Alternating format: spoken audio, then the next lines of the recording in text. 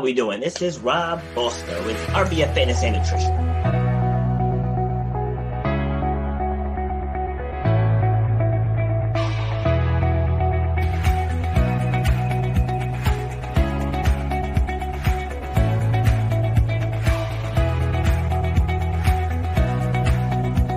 People upgrade their iPhones, they upgrade their Androids, they upgrade their laptops, but they're operating with the same brain that they operated with for the last decade.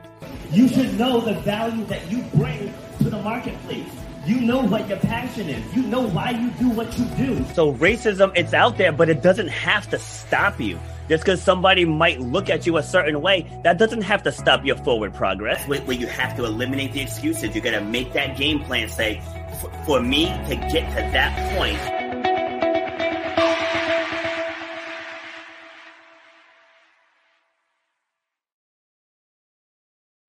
All right, happy Sunday. It's another milestone day. This is episode number 80 of Shut Up and Grind with your host, yours truly, Robert B. Foster. Rocking the Shut Up and Grind shirt. You know we got the Grind Gear store. If you want to rock the gear and I'm hitting the wrong button, see, this is the problem with going live. When you make mistakes, you just have to own it, right? But I hit the wrong button. Here we go. The Shut Up and Grind gear. Then we got sweatshirts, we got hoodies, we got short sleeves, we got men's cuts, we got ladies' cuts, we got tank tops, all kinds of good stuff. You get that at shutupandgrindgear.com. All right, so you guys know the show. We talk about overcoming obstacles. We talk about people's journeys from where they were to where they are now. And we make it relatable and relevant to you.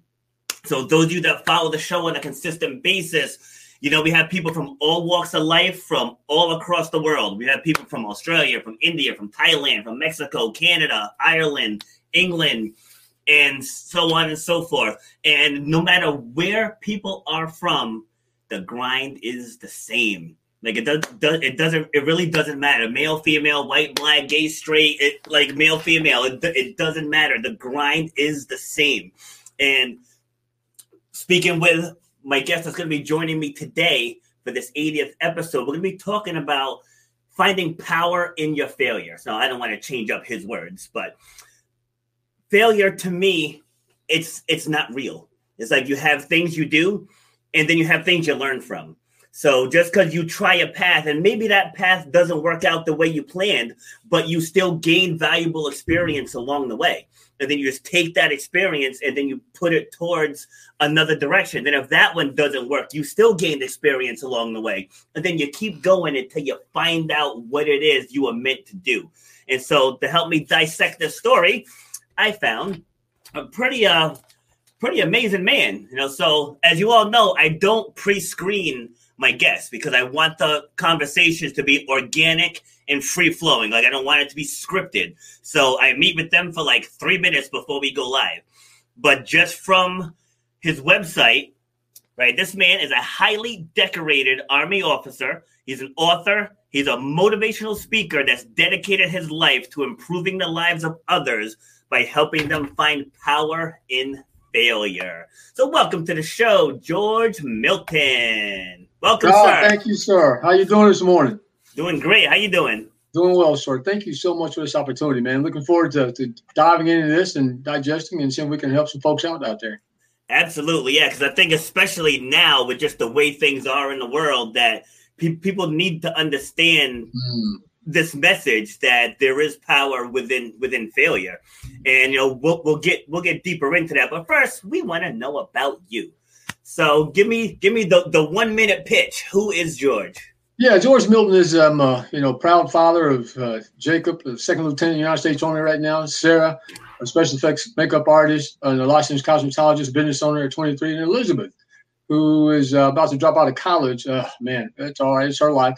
And actually join the Army. So, travel that path with me. But a guy who really, really loves people, someone who really wants to be able to take the knowledge, in which I've actually gained throughout my life and help and inspire others to get and find healing through this failure issue, Rob. Yeah, absolutely. And if it makes you feel any better, I dropped out of college myself. Oh, welcome to the team. Yeah, it's like you're just be surprised where life Yes. takes you. Like just because you may not go on the path that you should go on, doesn't mean that you still won't end up right where you're meant to be. Well said. Well said. Well said. Thank you very much, sir. All right, so as a youngster, what did you see yourself doing career-wise? Yeah, that's an interesting question because I grew up in an environment where, I was, illegitimate kid, 2 teenage parents, neither of which graduated from high school. Both basically dropouts. So I had a very, very early life, when it came to failure. I always thought I'd be a professional football player, to be quite honest, and it just didn't work out that way. Failing the kindergarten, failing the first grade, failing virtually every grade thereafter. I never read a book until I was a freshman in high school. The only reason I read that book is because the teacher came to me and showed me my name was in the book, George Milton, right? And the book was Of Mice and Men, by John Steinbeck. Yeah. So, Rob, we talked a minute ago about failing out of college. Before it was all said and done, I actually dropped out of or failed out of 6 colleges and or universities. Wow. 6 of them. So that's how I actually ended up in the Army. Okay. Wow, it's like you doubled me. I did it 3 times, and and ironically, it's like I didn't fail out.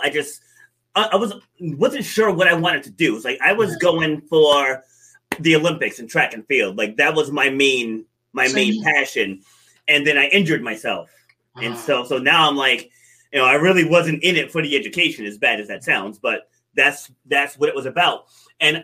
Ironically, I told myself on the 3rd time, I said, if you don't finish school this time, you're going to go join the Air Force. And so, so I ended up leaving school again. And I went to sign up for the Air Force and the guy never showed. And then an Army officer came by and was like, well, I can talk to you.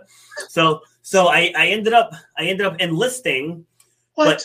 But 2 days before I was supposed to ship out to Fort Knox, Kentucky, I came down with a weird heart condition called pericarditis, and I ended up getting disqualified, and I never joined. What? This is crazy. Look, you and our lives are very, very similar in terms of parallel. I went to basic training in Fort Knox, Kentucky. Really? I actually went to college initially on a football and track and field scholarship. Okay. Right?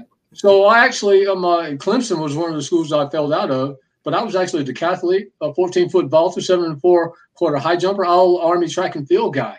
So nice. I actually tried to get into the Air Force and boloed the ASVAB 3 times. So failed. So that failure stream, right? And then I tried to get in the Army, failed the ASVAB the first time, but passed it the second time with a score lower enough to actually get in. Yeah. Wow. Amazing. Absolutely amazing.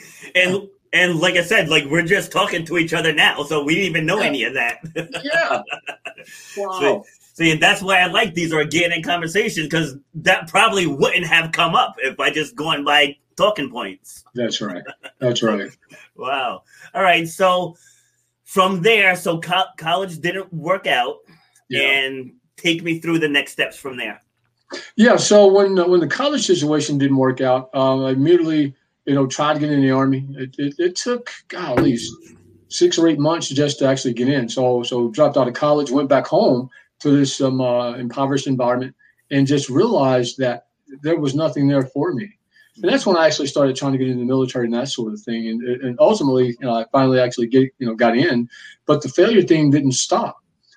So I finally get into the Army. I go on this private in the military, and I go to this a weapons qualification range out to, the NDOCU and all that sort of stuff. Now you got to get, qualified in the weapons system. You're learning about the Army. So I go to the weapons qualification range, and I grew up hunting and fishing, so I could fire weapon systems. So that's not that big of a deal. But the M16 is a different type of, weapon system. So I literally, just a little, right? I literally go and fail the weapons qualification range first time out. So I go back to the barracks that night, and my platoon sergeant, a guy by the name of, Sergeant First Class George Gaither, sees me moping around the barracks, and he comes up to me and he says, "Private Milton, what's your problem here?" And I said, hey, Platoon Sergeant, man, I went out and failed the weapons qualification range today. And it's just, just another one of those moments in my life when failure just seems to, encapsulate me. And it's just, I thought the Army would be easier than this. And he said something to me that literally transformed the way in which I thought from that day forward to this day present. And he simply said this. He says, son, failure is not the problem. It's how you respond to the failure. And from that day forward, and I'm getting chills now as I talk to you because I remember very vividly the experience that he and I was having. And it was like this light came on, Rob, right? Yeah. And from that day forward, I literally started thinking about failure in terms of, wow, failure can be good. Failure can make me stronger. Failure can make me better. Failure can actually help me change direction. Changing direction isn't necessarily the same as quitting, right? Yes. And here's what I've learned throughout my journey. And you said this a little bit ago, and this is really interesting. I'm glad you said it because I've not heard anyone else say it other than myself. Not that I'm clairvoyant or anything, but here's what I learned on this journey. Failure does not exist. And in fact, when we're children and we have a task or a challenge that we want to pursue, here's what children generally do, Rob. They will either figure out how to accomplish and overcome that challenge, or they just kind of move on and start doing something else. They never even think about it being failure until when? Until they're told, until they're taught, until people start, stigmatizing them, saying, oh, you're a failure, this, you're not worthy of this. And there's great value in failure if you look at it from the right perspective. Yes, I agree 100%. And again, experience is just learning from all the things that didn't work. That's right. We always, it's interesting is that when you look at the success piece and people want to try to become successful, if someone doesn't necessarily become as successful as they choose to be, as long as they're talking about the success thing, everybody, they're kind of like, well, that's okay. But when we start, trying to flip the script and say, look here, but you got to really look at the opposite side of that. What about the failure piece? Right? I had someone who said that I asked this question oftentimes when I'm speaking to people, can you be anything that you want to be? And people have been conditioned to say, yes, I can be anything. No, you can't. Yeah. Right? You just can't. You have certain talents, gifts, skills, and abilities that God has actually given you, right? And when you focus on those talents, gifts, skills, and abilities, the chances of you becoming successful at what it is you're trying to do are a lot greater than if you're trying to do something that you have virtually no interest in.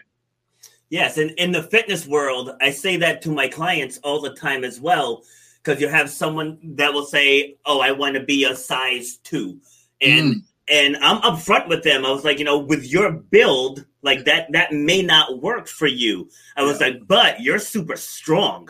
Yeah. So let's focus on your strength. Like, let's not so much worry about you getting skinny. Like some people have small, like me, I have a small frame. Like if I ever want to be a bodybuilder, it's like, my body's built for jumping and speed. That's just what it's built for. So like I'm not gonna be one of them 700-pound deadlifting guys. Like my body's just not built for it. But it's the same thing professionally. You're absolutely right. Like there were skills and talents that we're born with, but I feel like, and I'm not knocking the education system, but we teach everyone on one level. Yeah. So a lot of times those gifts don't get realized. Yeah, what a great point, right? I mean, so because we try to, centralize everything, and we don't focus on the uniqueness by which the people bring to the fight, so to speak, we're failing those kids. I mean, I wanted to be a professional football player, and in high school, I mean, literally superstar, man. Right? I get to college, and everybody's a superstar, and they all want to play professional football, also. Yeah. So I had to really, take a step back and say, look here, okay, so. Now I've made the football team, but I'm obviously not going to make it to the pros. So what do I have to do? Another failure. No. All I did, and I didn't know this at the time, is that I just shifted to where those talents and gifts and skills and abilities were. So we literally fell, our kids specifically in school. And it's not about knocking the school system. I agree with you. Education is a big deal for me.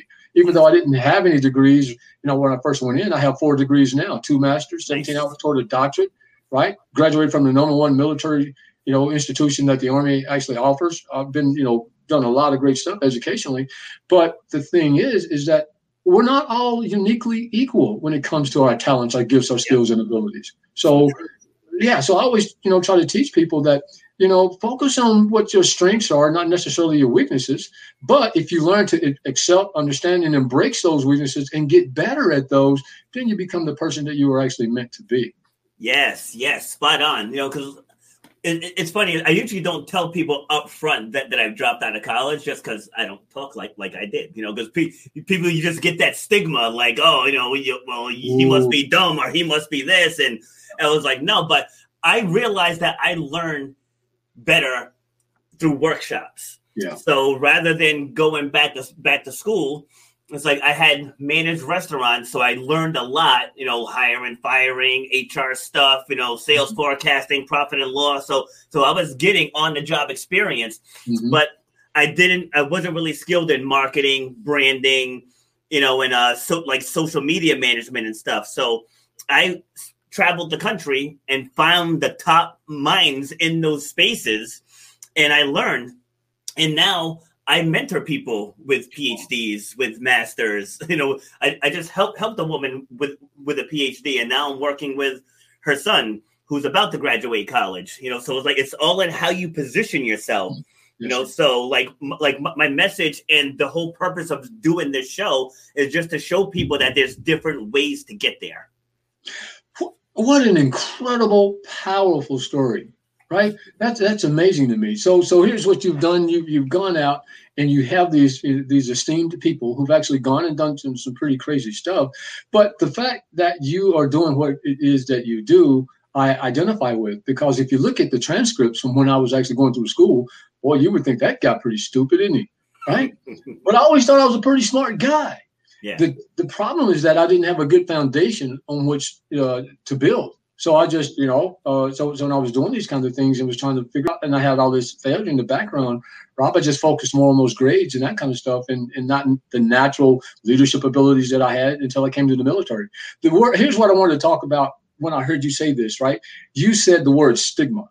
Yeah. And I've been focusing a lot on that. And, you've heard the phrase that people say that they can't do what they believe they've been born to do, or they can't be as successful as they would otherwise like to be because they're, fearful of failing. And I got to looking at that and thinking about that. And I'm thinking, wait a minute, if you've been taught that you're going to fail, you don't necessarily like it. So there's an expectation on some level that you're going to fail. So how can you be fearful of something that you know that's going to happen? So here's what I think is going on. Is that I think people are not necessarily fearful of failure, that they're fearful of the stigma associated with the failure. Right? So it's not the failure, but it's the stigma, right? If they've not gotten to a point to where they're comfortable with it. And I come up with this in the Army, we come up with all these acronyms. So I was looking at this and I'm like, how can I get an acronym out of that? So I took the word stigma and come up with this acronym. And I look at it in terms of stigma. It's basically shameless thoughts I give myself anxiously. I like right? that. So when we talk about failure, we're very ashamed. When we talk about failure, there's this stigma. There's this thought process, right? That we give to whom? Ourselves, based upon what we're seeing, what we're experiencing, what others actually say by us. And then we're very anxious about that. So it's really not necessarily the failure. The problem is we've been conditioned to say that it's the failure that we fear, when it's really, we worry about how people are going to look at us. We worry about how people are going to think about us and what they're going to think about us and those kind of things. So that's the stigma that's associated with that negativity that comes across. But if we flip that and it's positive and people now understand that failure is just merely, as Oprah Winfrey says, an experience, right? Then there's nothing to fear at all, whether it be the stigma or the failure itself. Yep. And to add on to that, it's these three powerful letters, EGO, right? It's people's egos. Yes, sir. That get in the way. Yes, so sir. They're worried about that fear of rejection or that fear of ridicule on how it will make them feel, rather than stepping into your power. And I had to do that with this podcast. Like I've been a speaker for years, but you start looking at like the Joe Rogans and the Shannon Sharps and all these big name podcasts. You start getting that imposter syndrome almost, like who's gonna listen to me? But it's like, you know what? Stop it. Just shut up and start it. You know, like hence the whole shut up and grind thing. I was like, just stop the noise, pick up the phone, and just start talking. And my first couple, I talk for like a half an hour, and no one logs on or nothing. But it's like you got to just keep doing it. You got to keep doing it. And now it's like, and I started with just one episode a week. I'm up to 4. Wow. I'm starting a debate panel on Monday, starting June 6th, where I'm going to have myself and 5 other people. And I was like, all right, so now I got to find 5 people every Monday, moving forward. And now I'm booking into September. Wow. It's like I filled up all the Mondays in June, July, and August, and I'm booking into September already.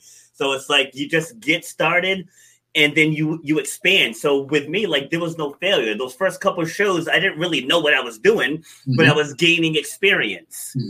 Trying to take what I've learned from management, speaking in front of crowds and leading people, taking what I've done in speaking, motivating, inspiring, and kind of splice the two to where I can teach people and inspire them at the same time. And then, you just learn along the way. So like there was no failures. I was like, all right, I don't want to do that. I'll try the talking points. Now I don't want to do the talking points. Like that wasn't a failure thing. It was like, I learned the best way for me to proceed forward. Powerful, man. Right. That's the whole, genesis behind my books. I mean, it really and truly is. So I was talking to this person who was trying to do some marketing and trying to get me to come on their team and do some stuff. And he was literally, trying really nice sales pitch. But we got to a point to where, he was asking certain questions about, how many books you want to sell and all that kind of stuff. And I said, here's the way this works for me. I said, look, of course, I'd love to sell hundreds of thousands of books. I'd love to be able to do all these high-speed things, right? So because that's the monetary value behind it, and I get all of that. But I said that, you know what? Here's the way this works for me. I want that to happen, but I'm really more into trying to help people. Yes. So if my book only sells 1 copy, if that book helps 1 person, then it would have been worth the effort to write it.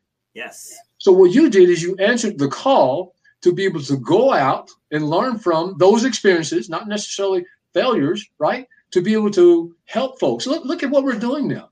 We have people who are on the broadcast who are actually listening. If it's only helps 1 person, sir, we have done what we've been called to do. And that's worth the effort.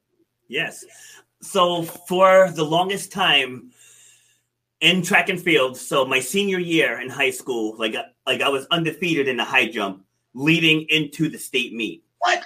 Right. And so leading into it. And so wow. It took me a long time to get over this because, again, ego. Yeah, but that night it had rained, right? And I had asked my dad to bring me 1/4-inch pyramid spikes. Yes. He got me 1/8-inch pin. Oh. Right? And so on my first jump, I win. The surface is slick, and I ended up slipping. Yeah. And then I got into my head. Because I was blaming dad, like, oh, you got me the wrong spikes. And rather than just keeping focus. And when I tell you, I was like into my 30s and I was still having dreams about that. Wow. Because I worked that whole year leading up to that meet.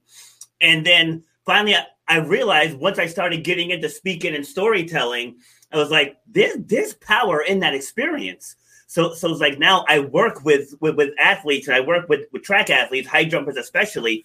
And I remind them on that story. I said, every other meet that season, I never cared about my spikes. But then on the one meet where it counted, where I had to be on my game, I let an outside force derail my focus. Oh, wow. I was like, and now I need you to not repeat that. It's like just no matter what happens, if it's windy, if it's raining, if your mom's here, if your mom's not there, none of that matters. It's like keep your eye on the prize. And I was able to train multiple state champions. And the girl I'm working with this year, if she can keep healthy, because she has a little ankle issue, but if she can keep healthy, she should win the states coming up this outdoor too. But it's all from instilling that mindset. So instead of me beating myself up over it because of my ego, yes, sir. Now I took that experience, I turned it into power, and now I'm using it to empower these kids to stay on track. That's amazing. Right. First of all, I told you, I'm a high jumper as well, so I understand exactly what you're talking about, right? Yeah. So a couple of thoughts that came to mind when you were saying that. And everything that we do begins with simply this, a thought, yes. Right? Everything we do begins with a thought. So this book and, my message, my brand is all about changing your mindset, right? From the fixed mindset to the growth mindset, right? And those are the kinds of things that you did. You took 100% responsibility for yourself. Failure, if responded to in the right sort of way. I have an equation in my book. It's F plus RR equals S. That's F as in failure plus RR, right response equals success. So when you fail, if you respond the right sort of way, therefore success. So people are always asking, well, how can I take failure and become successful? And what does all that mean? So I says, look, in order to become successful, first of all, you got to believe that you can become successful. Yes. Right. It's really important that, you get laser-like, belief, where it relates to, belief. Right. A lot of people say it, but they don't really believe it. They say it because they've been taught that, this is what I'm supposed to say. No, you have to believe that. The second thing is you got to focus, laser-like focus, right? I mean, you were literally focused. You know what it's like to have to focus on any given height when it comes to the high jump and all the pressures that's actually involved in that and all this regimen through the mindset and these kinds of things. You got to be on your mark, focused. The third thing is simply this. You have to work hard, right? A lot of folks are into this entitlement thing, but man, it requires work. You couldn't have done what you did, right? In the high jump. You couldn't be doing what you're doing now with your podcast if you hadn't worked really hard to get there. And here's the key to all of that, whether it's belief system, whether it's focus, whether it's working hard, you got to fail. Yeah. Because in the failure, that's where we learn. I love, I heard Denzel Washington speak, concerning success. And he says that, when it comes to becoming successful, you have to really, let's see, what did he say? He said that, he said, your faith. He says, faith is really incredibly important. So regardless of what your faith, is in terms of where you were reared, he says, faith is really important to becoming successful. He says that luck is really important. You and I both know that when it comes to a high jump, a lot of it is luck, right? Yep. Right? Right? I've hit the bar. Yeah, I've hit the bar, had it bounce and land. Yeah, right? It's a good jump. Yes. It's a good jump, right? Yeah. So faith is important, right? Luck is important. And then he goes on, he says that, but if you have perfect faith and the best of luck, you still got to work hard. Yes. I mean, you really do. And what failure has done for me throughout my entire career is actually allowed for me to work hard. I was told that I'd never be an Army officer. I didn't have the right pedigree, had no degrees, none of that stuff. And this is when I was a private. Yeah. But I took all of this failure, internalized that, right? And come up with a different mindset, the growth as opposed to the fix, and see failure as my knight in shining armor. It's all about failure now. So how did this private who came into the military, who retired as a full-board colonel, I turned down GO because I wanted to support my family, right? So it was all about changing that mindset, right? To get to the point from where I knew I could be if I focused hard enough to where I am today. Yeah, see, and a lot of people think that the mindset thing is overplayed, but it's not. It's like it's no matter what you call it. Like you said, it starts with belief. So the young woman I'm working with in the high jump, she's 5'9", right? She's a tall girl, but she's barely jumping 5 feet. And so I've only worked with her, I think, 4 or 5 sessions so far. And like she's gonna do, again, we can keep her healthy. She's gonna do 5'6" to 5'8". Like this season, not even next year. And she's only a junior in high school. But one of the first things I keep telling her, I'm like, how high do you jump? She's like 5 feet. No, you jump 5'8". She's like, but I haven't jumped 5'8" yet. Like, and you never will if you keep telling yourself that you jump 5. Right. Like you have to tell yourself I can jump 5'8". Like I tell people in the gym, Rob, I'm stuck at three pull-ups. What do? Stop telling yourself you can only do 3 pull-ups. That's right. Like a lot of it's in the mind. Like if I get down to do 10 push-ups, around 8, I'm gonna start burning out because my brain prepared me for 10. If I say I'm gonna do 20, I'm not gonna burn out till about 17, 16, 17. And it's about expanding. I call it expanding your thought capacity. So yes, like this is where not having the degree comes into play. I got to make up words, right? So it's expanding your mental capacity.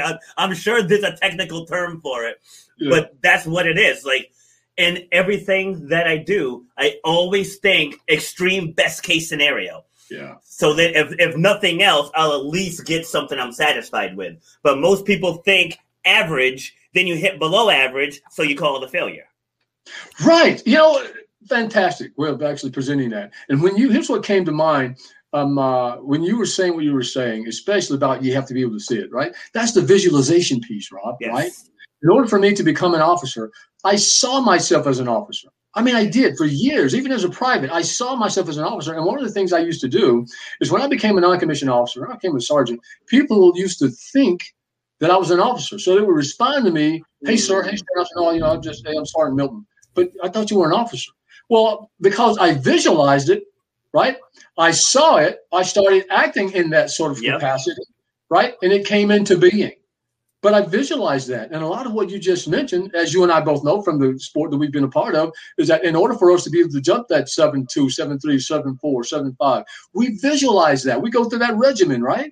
So I'm in total agreement in terms of in order to be able to get there, you have to be able to visualize it and see it. The problem when it comes to failure, they visualize it in the negative as opposed to the positive. Yes. So when I see the failure, or whatever you want to call it, the experiences, I visualize it in the positive, right? Yeah. And sometimes in visualizing that in the positive, I realize that I have to change direction. You know, in the Army, we say we never retreat. So I've always taught, you know, when you're in charge of people, you never retreat.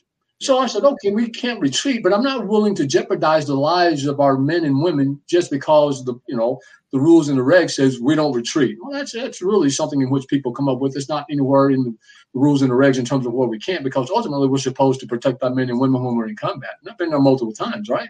Yeah. So I had to figure this thing out really quickly. So because if we got into this engagement, I'm not going to sacrifice anybody. So we don't retreat, but the Army allows for us to regroup. Yeah. So what I said is that we're not going to retreat, but we'll just regroup over there, or we'll regroup over there, and those kind of things. Therefore, we live to fight another day, and those kind of things. But that started with thinking, the visualization piece, the looking at it from a totally different perspective. Yes, like growing up, when I was 17, I remember telling my mom, by the time I'm 40, I'm not going to be punching anyone else's time clock. I don't know how I was going to do it. And then especially once I finally made the decision to just stop it with college, I was like, I don't know how I'm going to do it. I said, but I'm going to do it. But anyway, so I was a line cook at this time, and performance-wise, because, with athletes who are at a higher level have an impeccable work ethic. They just do. They're disciplined, like they have their routine. So I just brought that into the restaurant with me. And like the other line cooks would look at me like, oh, you're just trying to kiss up to the bosses. You're just trying. I said, hey, listen, this is how I work. And so once a management position became available, it was a no-brainer. It was a no-brainer. And I wasn't even the longest tenured one there. I was the only Black person working there. But I left everything out there that it was undeniable that I should get that position. Wow. So kind of like how you said, you were acting the role already because you saw yourself in it. And I saw myself in it. And I took ownership of my workspace and of that line. And as I said, and there were people there. So I was 17. There were people there, 35, 40, 45 years old. And I'm dancing circles around all of them and asserting myself, and they were following me, So once I got promoted, some people were barking about it, but my boss came out and said he showed that he wanted it. Yeah. And but it starts with seeing it. No, it does, right? And you're not, look, a lot of people would say sucking up, or a lot of people would say no, that's not what this is about, man. This is about, as you stated, you took 100% responsibility for yourself.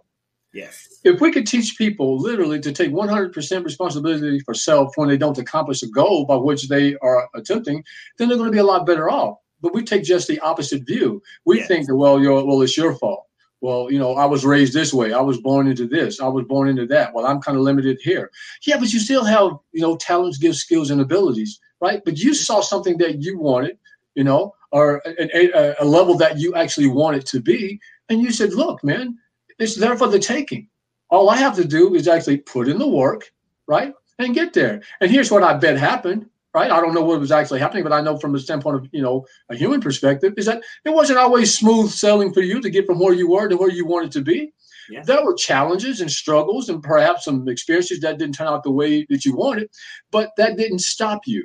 You didn't allow those challenges, those failures, or whatever people want to call them, to get into your way. You didn't have a fixed mindset, said, well, I'm limited here, so therefore I'm never going to be able to get to this perspective. You did just the opposite. And oftentimes when we look at that, right, people who were in your situation, Rob, they just give up. Yeah. And now if they've given up, if they've internalized this failure thing, I'll never amount to a lot, then that's where a huge struggle becomes, because once you're in the mire, it's difficult to pull yourself up out of that hole, man, unless you have the right mindset. Yeah. So there was a woman that started training with me at my gym, and she had a couple surgeries on her ankle. So she got pins in her ankle, and squatting. Well, she was told that she can't squat. And I was like, well, why can't you squat? And she's like, because I had pins in my knees. And she was like kind of sassy with me. She's like, because I had pins in my knees. and I was like, all right. I said, well, come here. Like, grab the TRX straps and let's see how it goes. I was like, just push your hips back, come down as far as you can, comfortably. And by the end of that class, she had done 50 squats with that TRX. Now, this is going back over three years ago now, but I still bust her chops even now. She was in class just yesterday, and we were doing squats. I said, Meg, remember that BS you told me that you couldn't squat? And I was like, look at you now. But with that, she wasn't really able to run. And so outside the facility, I have multiple routes where I have them jog around. And I'll never forget the first time she made it around the building without stopping. Like, she came in and she cried. Wow. Because she used to get so frustrated that she would walk a little and then she would have to walk. And I would tell her, listen, don't worry about that, because you still walked. You still elevated your heart rate. I said, there's people in wheelchairs who would kill the walk right now. Right. I was like, you got to think about that. But she just kept trying. She kept trying and she kept getting frustrated. But that day she finally did it. Like, the emotions just caught up to her. And that's what people don't understand. If you just keep going, once you reach it, it's going to completely change your world. Man, you know what that is? I mean, I got chills here now, right? Because of that story. Because it is so incredibly important when it comes to failure and changing your mindset. Perspective is so incredibly important, right? And you gave her a different perspective that she actually had. And that's what all of this is about. What you're doing, what I'm trying to do, it's all about the grind when it comes to this failure piece. It's all about changing that perspective. It's all about seeing it in a different light, and the positive light as opposed to the negative light. So I love the energy that I'm seeing. I love the mindset that you actually have, because you're really about trying to change people's perspective in terms of what it is you're trying to do to get from where they are to where they're supposed to be. But you understand the struggle, oftentimes, because you are an athlete. You know what it actually takes to go from 0 to 100, right? And the steps along the way to actually get there. But part of the challenge is when people have actually been given, 30, 40 years of negativity, right, and conditioning when it comes to this failure thing. It's not that they can't get beyond the hurdle. It's just that oftentimes they can't see beyond it. I mean, they're still in the starting blocks, man. And the gun will go off, and they're like, but do I raise up, or do I just stay here, and that sort of thing. And I'm trying to get them to anticipate, knowing that once that gun goes, you got to go. Yeah. Right? I mean, the tape is down there. And the only way you're going to break the tape, whether you walk or jog or run, is to take that first step, man. Yep. And like you were saying earlier about the confidence and, displaying yourself as that next rank you wanted to get to. So I was competing in the transplant games in 2018 in Salt Lake City, Utah, like an Olympic style competition for organ donors and recipients. Oh, wow. Yeah, like I gave a kidney to my sister back in 2011. Oh, wow. And so I remember they were calling for the 100 meters. And like I had just won the long jump and the high jump. So I was feeling good about myself. So as I'm walking over to the tent, there's a group of guys in my age bracket. At the time, I was 40 to 44 bracket. Yeah. And I just hear these guys talking, sizing each other up over like who's probably going to win, And I usually don't cuss on this show, but I have to say it the way I said it. Yeah. I mean the way he said it. And so this guy's like, yeah, who's gonna win? He turns around and he sees me. Yeah. He turns around, he goes, fuck. He's like, this guy looks like the real deal. Yeah. Oh yeah. Yep. And at 40, I think it was 44 then. And I actually broke the world record for the transplant games. I did it I did it in 11.31. Oh wow! At 44 years old. Oh wow, that's crazy, man. Wow. Yeah, but that's the power of presence. It's like he just looked at me and just knew. Yeah. And it's really unfortunate, for him, right? Because at that point, he'd already considered himself a failure, hadn't he? Yep. Right. Yep. And at that point, trying to get beyond where he was to where he wanted to be was almost virtually impossible because he had already defeated himself. Had he had the other experience, as you and I, look, I was a Catholic, so I get all of that. And we've been there where we're like, oh, man. And we competed against these people in the past and we've not done real well. Oh, there's this, right?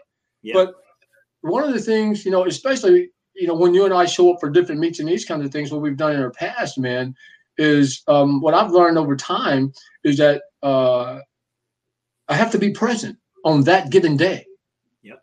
Because on any day, a thoroughbred can be beat.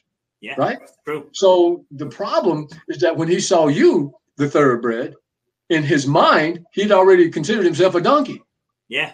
Right? You're right. And there was no way this cat was going to, right? Unless, of course, you really had a very, very bad day. Right? That he wasn't actually going to be able to defeat you. And part of the battle in being able to get from where we are to where we're supposed to be is defeating of self, right? In chapter 26 of my book, I have a 12-step program that literally helps, one change their mindset from negative to positive so they can actually go on and become that person that they want to actually be. Yes. But trying to get them to really believe in themselves, right? And it's easier for some than it is for others, depending on their background. But I'm telling you, man, who was it here? I've been trying to get this licensing deal with Nike. And I've been talking back and forth to these folks because of the merchandise and all of this, and to start a failure is not the problem campaign, man. And I had someone that I wanted to actually help me with this. And he was like, nah, dude, I don't think that's going to work. And I said, look, I could do this on my own, but it'd be so much easier to have a strategic partner to do so. So I'm in talks with this guy now, and I've reached out to Nike and all of that. And people are loving the message behind it. But it's really interesting to me because initially when I started writing my book, I thought I'd just write this book and it, be done and everybody would, capture the message. But nobody wanted to talk about failure, Rob. I would bring the topic up and they're like, whoa, dude, hold up. I don't talk about that. So what I had to do is, in order to get them interested, I literally wrote the book, a workbook, and a journal and released them all at the same time. And even then, I almost failed myself because when I actually done all the research and I put the book together, I literally just sat on it for a couple of months. And man, I'm gonna tell you, I know this sounds kind of crazy, right? But I tell you, you know how you hear that internal voice sometimes that you're supposed to do something. I kept hearing this voice, and I was driving one day, and literally I heard this voice say this to me. And it wasn't a literal voice, but it was my mindset. And it said this: if you don't write this book, I'm going to find someone else to do it. That was the voice I heard because of the powerful message that this is actually going to be presenting. And from that day forward, that's when I stopped procrastinating. And one of the things is that I was thinking, what if it's not as successful as I want it to be? An ego, right? What if it doesn't get to where I want it to be? And when I set that aside, dude, I sat down, wrote the book in 90 days, man. Wow. Yeah. And now people are picking up on it. A lot of folks here in this particular environment are like, what? They're really buying into the merchandise. They're buying into the message itself. And everybody says that they can relate to it. The struggle for them is that the vast majority of the people have never, ever sat down and thought about failure at all because it brings up negative, connotations and memories and all of that. And I often ask a person in one word definition, define what failure means to you. And there are a lot of different topics and words that come up, but the two words that always come to the forefront is that they say they feel disappointed or depressed. Look at the depression that's actually within the confines of the world today, man. Yep. So those are some of the kind of things I'm actually trying to get to, right? And get people to have the positive energy that I see within you, based upon a lot of the things that you've actually experienced. So I hear all the success you've had, right? And I know that success did not come without struggle, Rob. But look at you. Look at what you're doing. Look at the impacts that you're actually making in the lives of people on the track and field circuit. Your podcast and these kinds of things. Thank you. Appreciate that. Like, let me give you a little glimpse into how my mind works. So when I was 34, this is in 2009, I had a pretty bad knee injury actually doing the high jump. I was at the New England Masters Championships. It was here in Rhode Island, and I was doing the high jump. So it was myself. I had my age bracket won. I was in the 30 to 34 age bracket, but there was still a 45-year-old in. And ego, right? Right, Like I can't let the old guy just beat me. So I go, I take a jump, and I felt a tug in my left knee. Like it was something different. Like it didn't hurt, but just like something shifted in there. Right. So I was like, you know what? I said, I'll just take one more, because he jumped and he missed too. So I was like, all right, I'll take one more. And then that one more changed everything in my world. So I go, I plant, and my kneecap fully separated.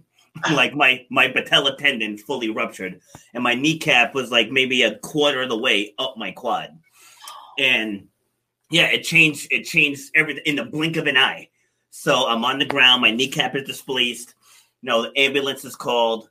I get to the hospital, and the ER doctor tells me, like, he takes off the brace, and within a second he's like, "Oh, you're never gonna run or jump again." And now I had just started my fitness business, like just started earlier that year. And I was like, what do you mean? I'm never going to run or jump? Like I'm into fitness now. Like I'm not going back to restaurant management. Like my body's my tool. I was like, I need this. And so after a while, I'm crying, but then I looked at him and I was like, you know what? I was like, sorry, sir. It's like, but you don't effing know me like that. Yeah.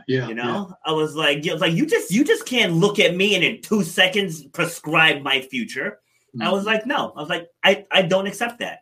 Mm-hmm. And so once I started the rehab, they put me on an electric stim machine because the two muscles of my quad went complete atrophy. Like I couldn't engage them. Like the neurons weren't firing.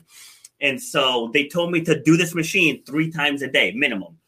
They didn't give me a maximum.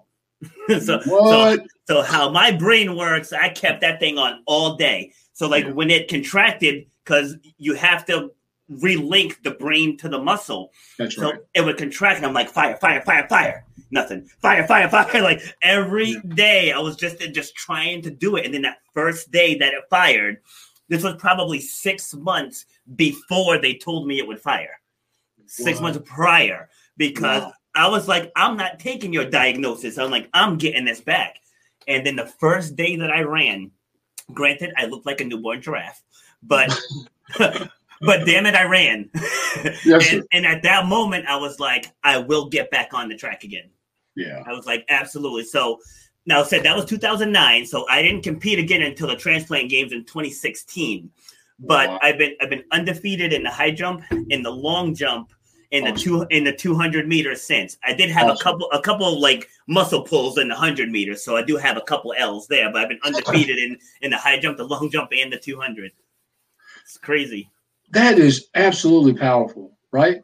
And the mind. Let me tell you, dude, the mind is incredibly powerful, right? When you were talking about, how you took your brain and you focus it on a certain part of your body and decided that this is going to happen, right? Because you knew that in the heart, in the mind, right? It all works together to get the kinds of things that we actually want. So it reminded me of how I tried to get into the officer candidate program for 6 years. So after 6 years of trying, I'm finally accepted. Yes. Well, 2 months before I was supposed to actually go to school, someone steps on my left foot and breaks it in 3 places. Ooh. So I called a sessions command, which is the higher headquarters, that basically decided who was selected for schools, and told me I wasn't going to be able to actually attend school, so I needed another class date. Yeah. And they said, you have 2 options. One is you can actually reapply. And reapply, I thought you mean like reapply for like another class date. And they says, no, you can actually reapply for the program. Well, that took 6 years initially, so I wasn't going to do that. So I said, okay, what's the other option? And they said, well, you can go to school. Go to school. So I could have easily, taken the attitude of, man, I'm just not ready. This is not going to work. I'm not going to, right? So what I did instead is I went to the doctor, and I told the doctor, you have to take this cast off because I got to go to school in a couple of months, and I got to have this foot ready. And he said, well, this is not going to be ready. But in my mind, right, I knew that there would be pain associated with it if I allowed for that to happen. Or I could just simply say, look, this is something I've always wanted to do. Here's an opportunity to do it. I can either quit, right, or I could actually go ahead and go to school. So I actually went to school. and, spend 14 weeks there becoming an officer. And along the way, when I was in that particular program, I failed an artillery exam. At Officer Candidate School, you have the primary exam, and then you have a repeat exam. If you fail the repeat exam, Rob, no matter where you're in the program, right, you're gone. You're out of there. You could be a week from graduating, and you blow one of the exams, you're gone. So I get there, I failed this exam, and all of a sudden, all of this pressure of actually, the failure piece came back. And I remembered what I had always taught myself up until that point from basic training. It's not the failure. It's how I respond to this situation. I responded well, took that second exam, got aces on it, and went on to have an illustrious career.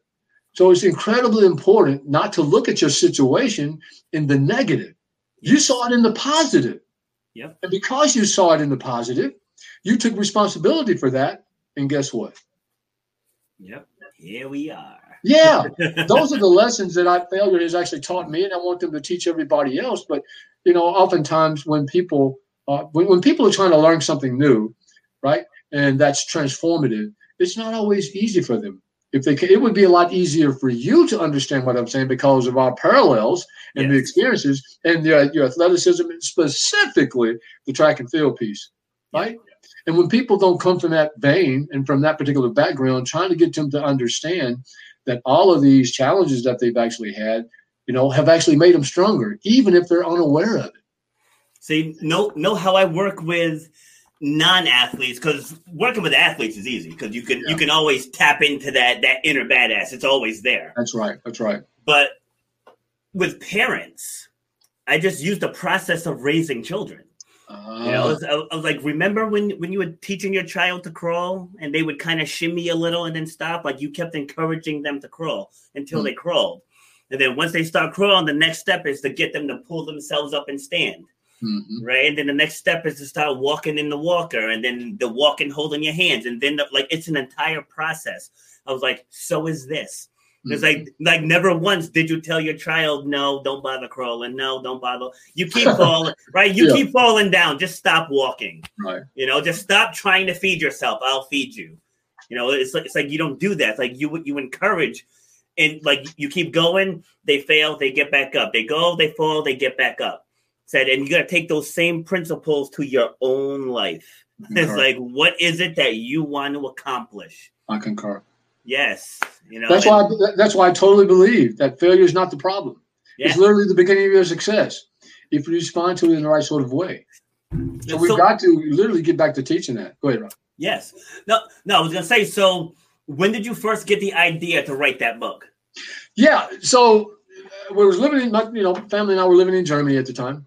And my daughter had actually come up with this logo, right? This crazy thing. We thought we would come back here to the U.S. I go get a patent. We start selling T-shirts and all that kind of stuff.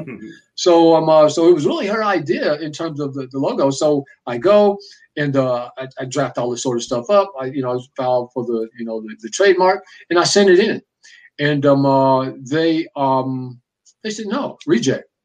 What? It's a brilliant idea. It's like, no, reject. There's something out there that's very similar to this. And it was really difficult for me to go to her because she's all excited about it, right? Dad, oh, wow, we're going to be able to do this. And I go to her and I said, sweetheart, they didn't approve it, right? And just the look on her face was just heartbreaking, man. Yeah. And so she walks away and, just disappointed. And I said to myself, man, I just failed again. What in the world is going on, right? And then I remembered what, Sergeant Gaither said. He said that, Milton, failure is not the problem.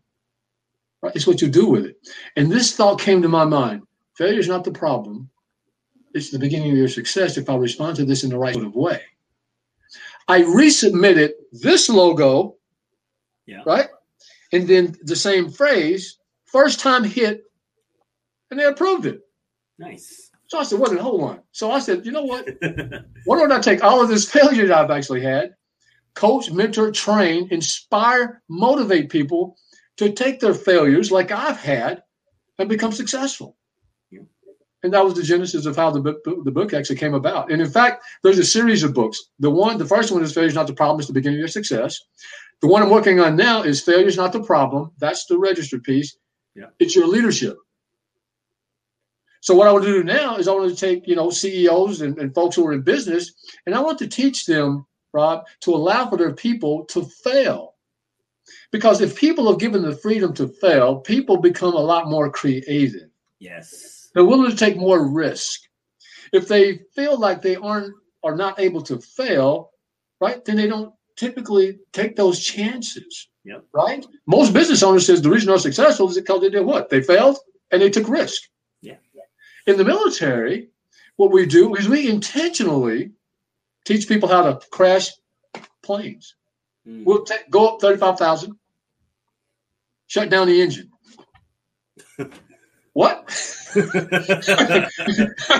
Shut the engine down, man. At 35,000 feet, well, the plane may crash. It may, but if you, stick to your, right. But if you stick to your training, it won't. Right? Yeah. So we literally teach people in the military how to fail primarily because we know that there's a high rate of potential that once they get in this combative environment, that plane may fail. That plane may get to a point where there's engine failure. Well, we teach other leaders, how to fail based upon, different types of scenarios and things that might happen where you're in a combative situation. So we don't want when they get there in the combat zone for that to be the first time they've experienced failure. Yeah. Right. So we actually kind of take that and do that. And that's one of those, failure's not the problem, it's your PTSD. And I deal with that, that arena. True. Right? True. Failure's not the problem, it's your relationship and so on and so forth. So I got about 4 or 5 books that I'm trying to work on, but I'm working on the second one now. But the genesis for the book was primarily because there was a failure in trying to get a logo approved through the trademark and patent office. I mean, I have it now, but the first time I went out for it was just another reminder of failure. And obviously from that day forward, man, it's just another one of these, gosh, man, every single time that I fail, baby, I'm learning now, man. I'm getting with it. Interestingly enough, is that most motivational speakers, here's what they do. And bless them, dude. I mean, because it's all about trying to get people motivated through success. I want to do the opposite. I want to get folks motivated through their failures. Yes. Because most of them are going to fail, right? Not all of them are going to be successful. Every single one is going to fail. And how they were, and the way that they respond to that is incredibly important. So the motivational speakers will talk about becoming successful. They'll hit the failure thing real quick and quit it. They'll hit it and quit it and move on because people want to hear this success thing. Well, failures, talk about failure is all about succeeding, right? Based upon the lessons that you've learned through this particular genesis and this particular process. So it's about a positive message. Yes, and as you see, as it says right here above us, your true power lies in your story. Absolutely. And that's why when I come on with the guests, I want to hear about what they've done leading up to where you are. I had this woman on, she's got multiple 7-figure businesses, and then come to find out she grew up dirt poor, had nothing, didn't have a supportive family. Her parents went through a bad divorce, and it's oh my Lord. But but on the surface, you wouldn't have picked up any of that. So people can't identify with that. If you're someone who's just struggling to make your rent, you can't identify with someone that's got 2 7-figure businesses. That's right. But if you hear the journey of how she got there, now you're you know what? She took some steps. She believed in herself. She got a mentor, and now this is where she is. Now it's relevant to you. Yeah. So getting your failures out there. That's the part that actually inspires people to take action, not the end result.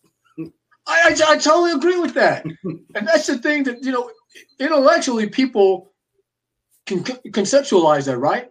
The issue is that because they've not had that experience, it's almost as though it's unrealized. But the things that you're saying, people, because they see it all the time.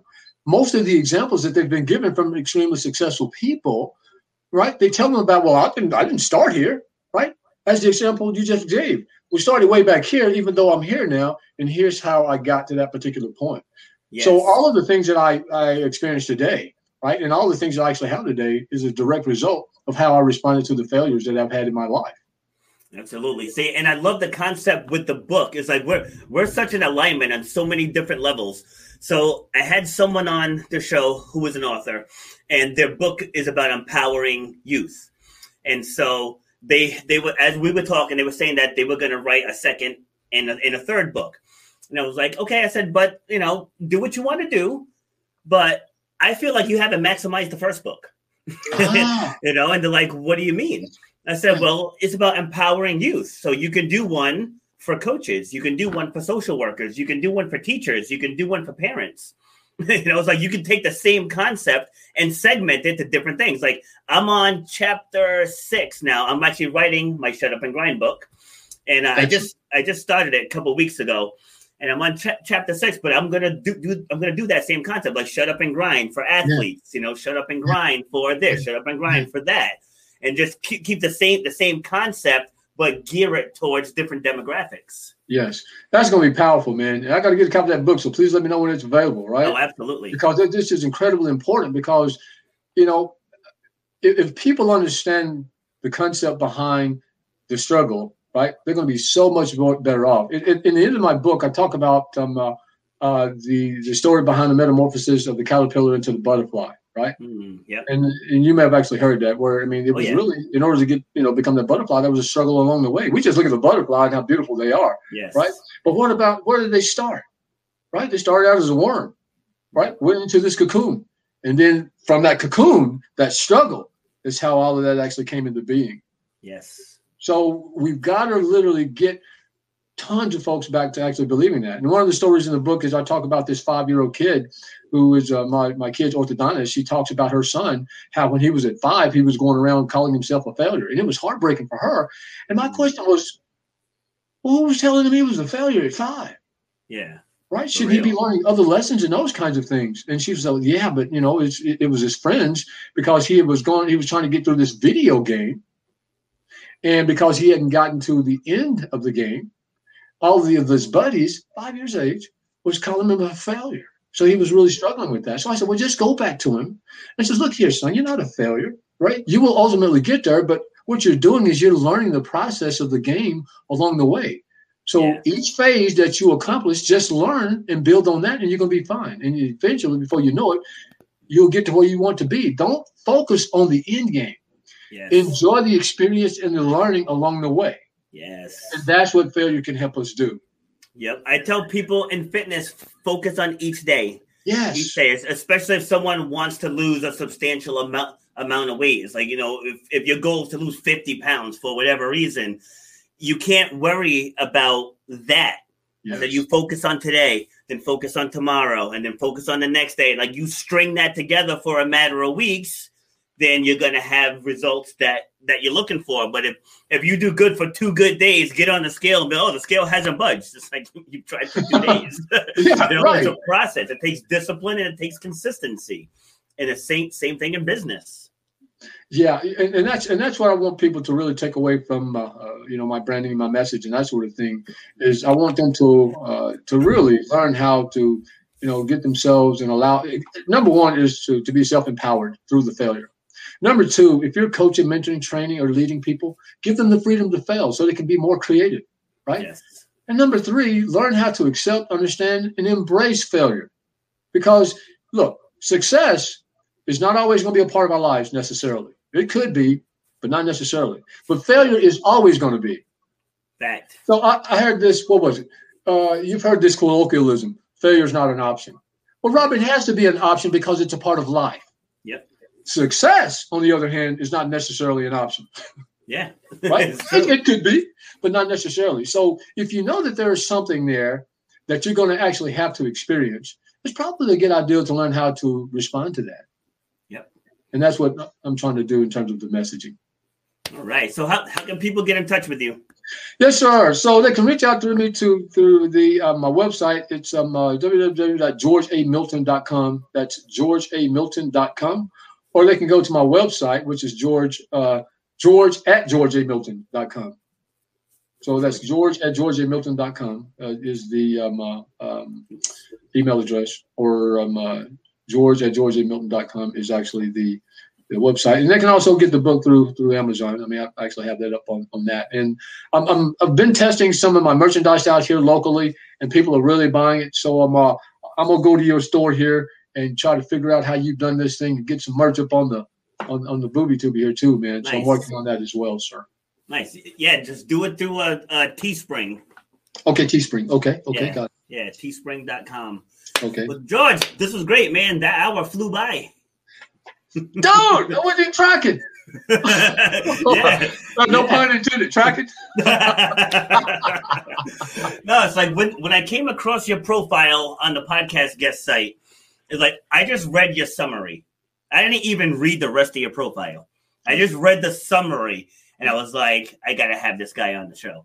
So, and I believe you responded pretty quickly too. So, it was good. Like I knew that our messages were gonna gel. Yeah, which is great because people need to hear it, and people need to hear that it's not just me saying it. Yes, It's nice having other people coming on and just letting people know that once you get out of your own way, you can do whatever it is that you want to do. Right. And that's so incredibly important, right? And I'm always telling folks, man, that look, don't consider yourself a failure, right? I mean, that's not something that even exists. If you really think about it, because now when I don't accomplish something, I just don't accomplish it. I don't label myself as a failure as I did in the past. Yeah, it's always what did you learn? Absolutely. Yeah. Absolutely. Yeah. So you apply what you learned through that experience, and then when you're tackling the next one, you shouldn't have that same result if you truly learn from it. If you truly learn. Yes. That's right. That's right. That's right. The key. Who was it when the Spartans was being attacked? In Sparta. And you have one of these kings, and the Spartans, I mean, just, totally high speed. You've seen the movie 300 and all of that. Yeah. But the king had said that we're going to, he says that, you know what? If we decide to go and fight and take down Sparta, right, you guys are going to be demolished. And the Spartans sent back one word, if. Mm-hmm. Right? Yep. So true. Right? So if people, if people do what it is that you're saying, they're going to go and become the person that they were meant to be. Absolutely. All right. That's a great way to end. Well, again, thank you for taking the time out on this Sunday to share your message. I'm sure we're going to cross paths again. Yes, sir. Because I definitely want to keep in touch with you. Same here. All right. And any final words?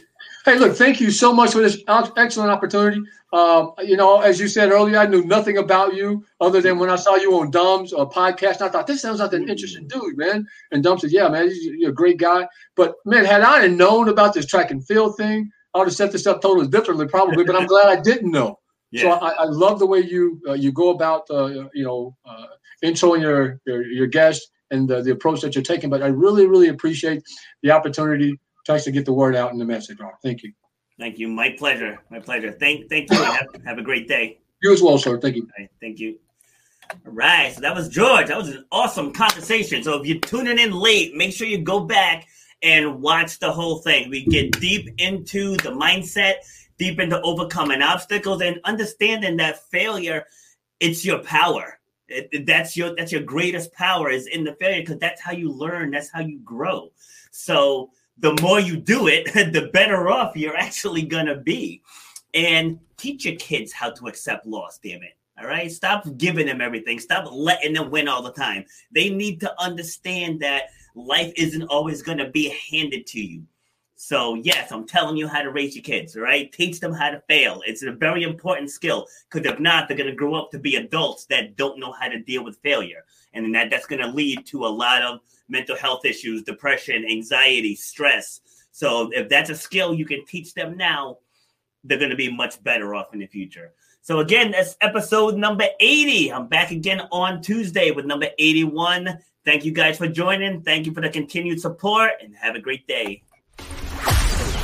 You've been listening to Shut Up and Grind.